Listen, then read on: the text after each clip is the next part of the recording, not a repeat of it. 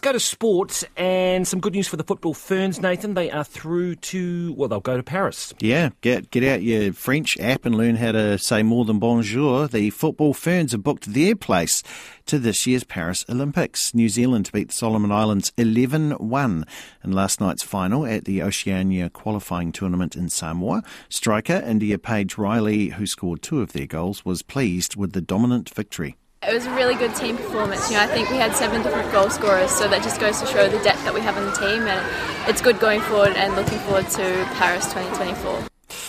Crystal Palace manager Roy Hodgson has stepped down. The 76-year-old was taken to hospital last week after he became ill during a training session. Palace are 16th in the Premier League and they play Everton this morning.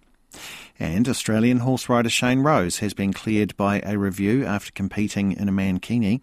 Equestrian Australia said the 3-time Olympic eventing medalist had not breached their code of conduct.